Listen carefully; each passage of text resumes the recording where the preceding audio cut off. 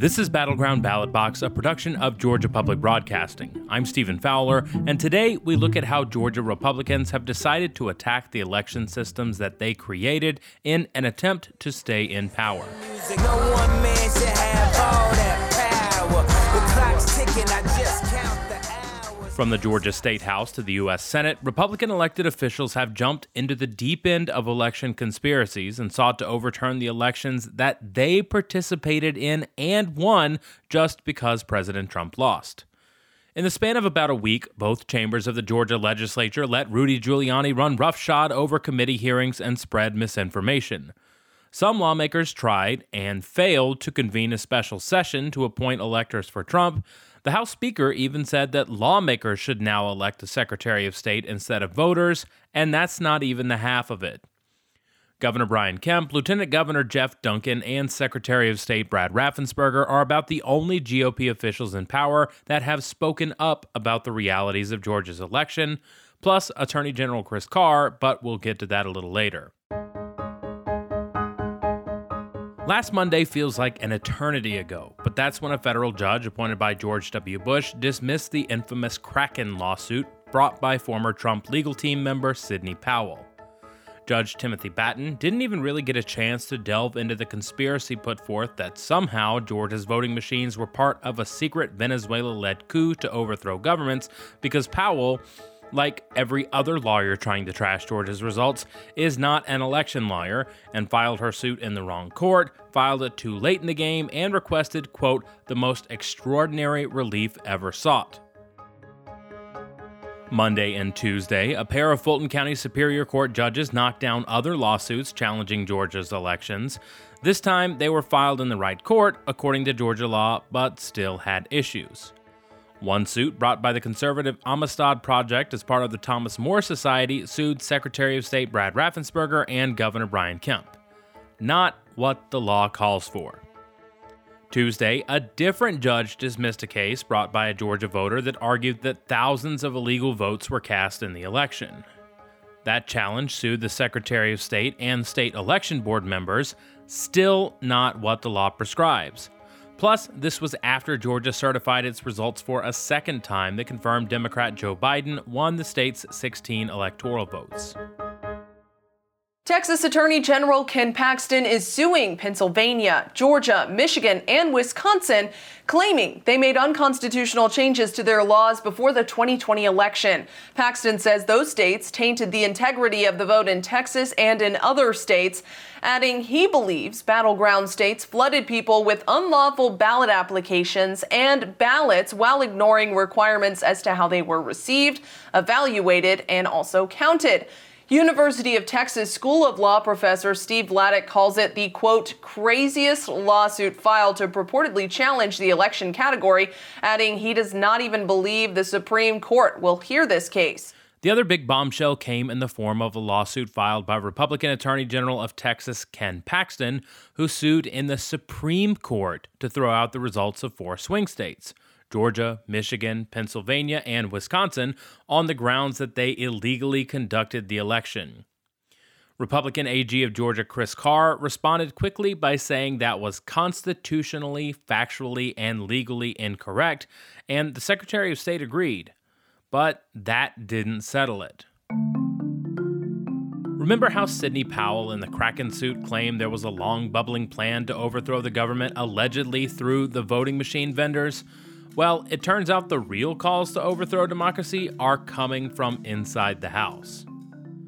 As it turns out, just about every other prominent Republican in this state has jumped on board with the idea that Texas has the right to tell Georgia what to do with its elections, and they agree with the lawsuit. Senators Kelly Loeffler and David Perdue put out a statement literally applauding the Texas case. Last Thursday, while Vice President Mike Pence was campaigning for the senators in Augusta, he said, President Donald Trump deserves his day in court, the Supreme Court. And all I can say is God bless Texas. Representatives Buddy Carter, Rick Allen, Drew Ferguson, Austin Scott all signed a brief supporting that lawsuit. Congressman Jody Hice and Doug Collins joined a day later. Now, the crux of the Texas lawsuit as it relates to Georgia argues that the state didn't reject as many absentee ballots as it did in other years, which seemed suspicious to them. More people voted for Joe Biden than Hillary Clinton, which also seemed suspicious to them. And allegedly, there is a 1 in quadrillion chance that Biden won all 4 of those swing states, which appears suspicious to them. Now, none of that is based in reality or fact, and no lawmaker that has supported that case has returned a request for comment about if they believe those particular statements.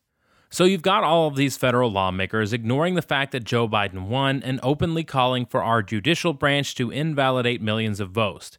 It's a long shot, and ultimately it was rejected, but what's the harm, right? Well, let's look at what state-level Republicans are up to. On Wednesday, the Republican Senate majority said they're committing to undoing no-excuse absentee voting that they created in 2005 and until recently was mainly used by Republicans. The RNC and the Georgia Republican Party also filed lawsuits seeking to limit the use of 24/7 secure monitored drop boxes to, quote, normal business hours and challenge the absentee signature process. Thursday, the Republican House Speaker suggested that the Secretary of State be a position voted on by lawmakers instead of the general public, hours after a Republican-led House committee allowed President Trump's personal attorney to spread misinformation and attack poll workers by name. And then Friday, several state lawmakers filed an amicus brief to the Supreme Court full of factual errors about voting in Georgia, claiming, among other things, that voters needed to sign absentee ballots and again called for the results to be overturned. In short, now that Trump lost the White House, Georgia Republicans have seemingly lost their minds. In the House Governmental Affairs Committee, chaired by Republican Shaw Blackman, lawmakers heard hours of testimony from witnesses that support several lawsuits seeking to challenge election results in Georgia. The sideshow star, again, was Rudy Giuliani, fresh off a hospital stay because of COVID-19, contracted around the time he testified maskless in the state Senate earlier in December. It's a disgrace to the people of your state. I know they're disgusted. I see the polls. It's a disgrace to our political party that we would stand by and allow this to happen when it's so obvious that it happened. I mean, there it is right in front of our faces, and they are denying it and trying to lecture us that we're pushing fraud when it's all over the tape. He's making fools of Georgians, he's making fools of Republicans, and the state legislature has to vindicate the honor of the state of Georgia. He reiterated debunked claims of fraud in Fulton County pertaining to a 90-second video of vote counting at State Farm Marina and repeatedly used racist dog whistles while mentioning the names of election workers that have been cleared of wrongdoing, alleging the Black Fulton County employees were quite obviously surreptitiously passing around USB ports as if they're vials of heroin or cocaine. And said when counting ballots after Republican monitors left and the media left, they look like they're passing out dope, not just ballots. Perhaps the most compelling bit of the hearing came when the committee heard from Matt Braynard, a pro-Trump witness who provided evidence in the one big remaining court case claiming to find thousands of votes were illegally cast. But I did a quick Google search of some of the names and easily found lawful Georgia voters. And Democratic State Representative Bee Nguyen, well, she did some digging too.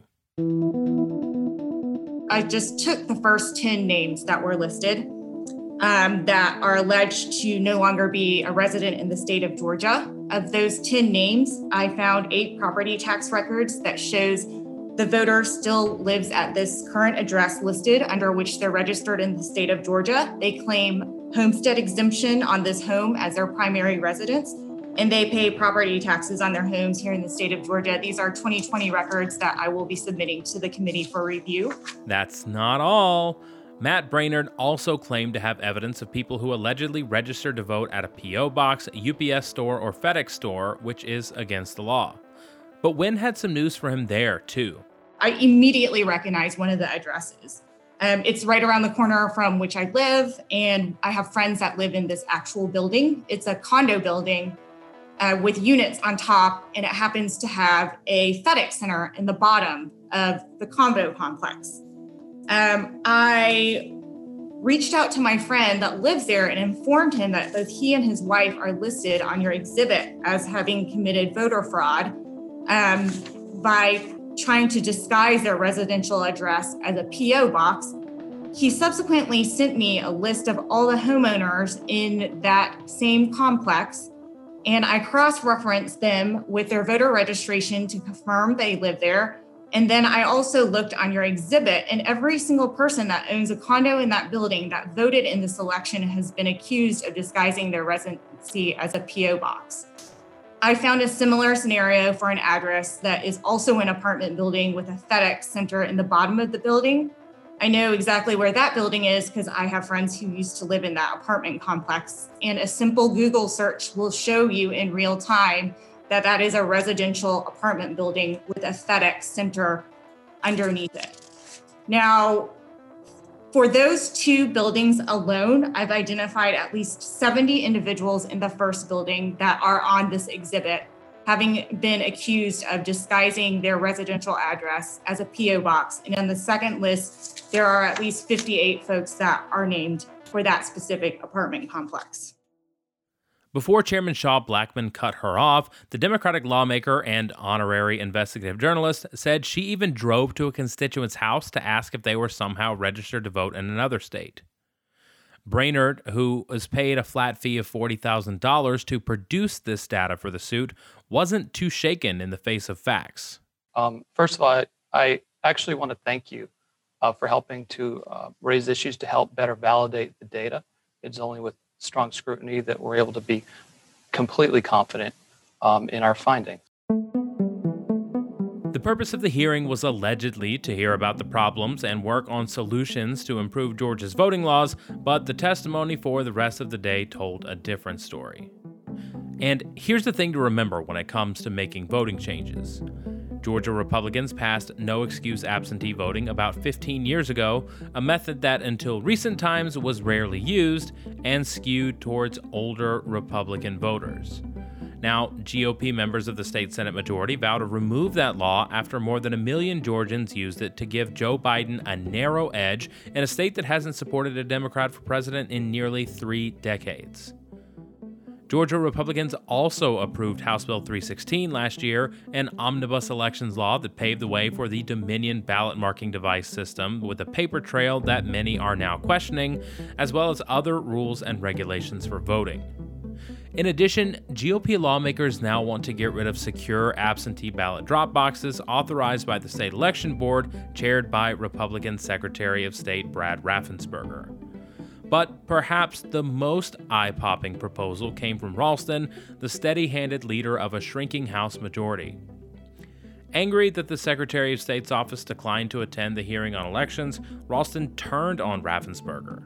Speaking to reporters at a Thursday press conference, he said the snub was the latest example of the Secretary of State leaving lawmakers out of the decision-making process. Today we have yet another example of a constitutional officer who has chosen to be on his own and to disregard input. The Secretary of State's office said in a press conference just before there was a reason for their absence, the dangerous misinformation being spread by Giuliani and the Trump campaign. We have a shovel and we're against an ocean. It's an ocean that's being perpetuated by the President of the United States and his legal teams, and they have the rights to go through their due process. What they don't have a right to do is then bring them out in a way that they can't be questioned and they can't be, even looked at in a real way. And they give it they give it more heft than it deserves because the president is saying it. Ralston was relatively unconvinced and said there was only one way to, quote, right the ship, even though the November election was smooth and largely problem-free. Ralston suggested his preferred option would be the State House and Senate elect Georgia's top elections official, a move that is more symbolic than practical given the legislative hurdles needed to make it happen. Changing the way the Secretary of State holds office would require a constitutional amendment approved by a supermajority of the legislature and then passed by voters. Now, Republicans don't have the votes to make such a drastic move, so like much in recent weeks, it seems more grandstanding than practical policy. The 2021 legislative session takes extra prominence this year because of redistricting, and while Republicans control both chambers still, Georgia's shift leftward could be accelerated by GOP attacks on election integrity and voting rights, or slowed by strategic mapmaking. On Monday, Georgia's 16 Democratic electors met to cast ballots for Joe Biden and Kamala Harris. I am pleased to announce that Joseph R. Biden has received 16 votes for President of the United States. But in a sign of the times, elsewhere in the state capitol, 16 Republicans met to form their own, quote, slate of electors for President Trump, just in case a court takes unprecedented steps to invalidate the election and force the state's votes to change. No matter what happens, it is clear that the November 3rd general election will have a lasting effect on Georgia's laws and politics, and will help you keep track of what it all means.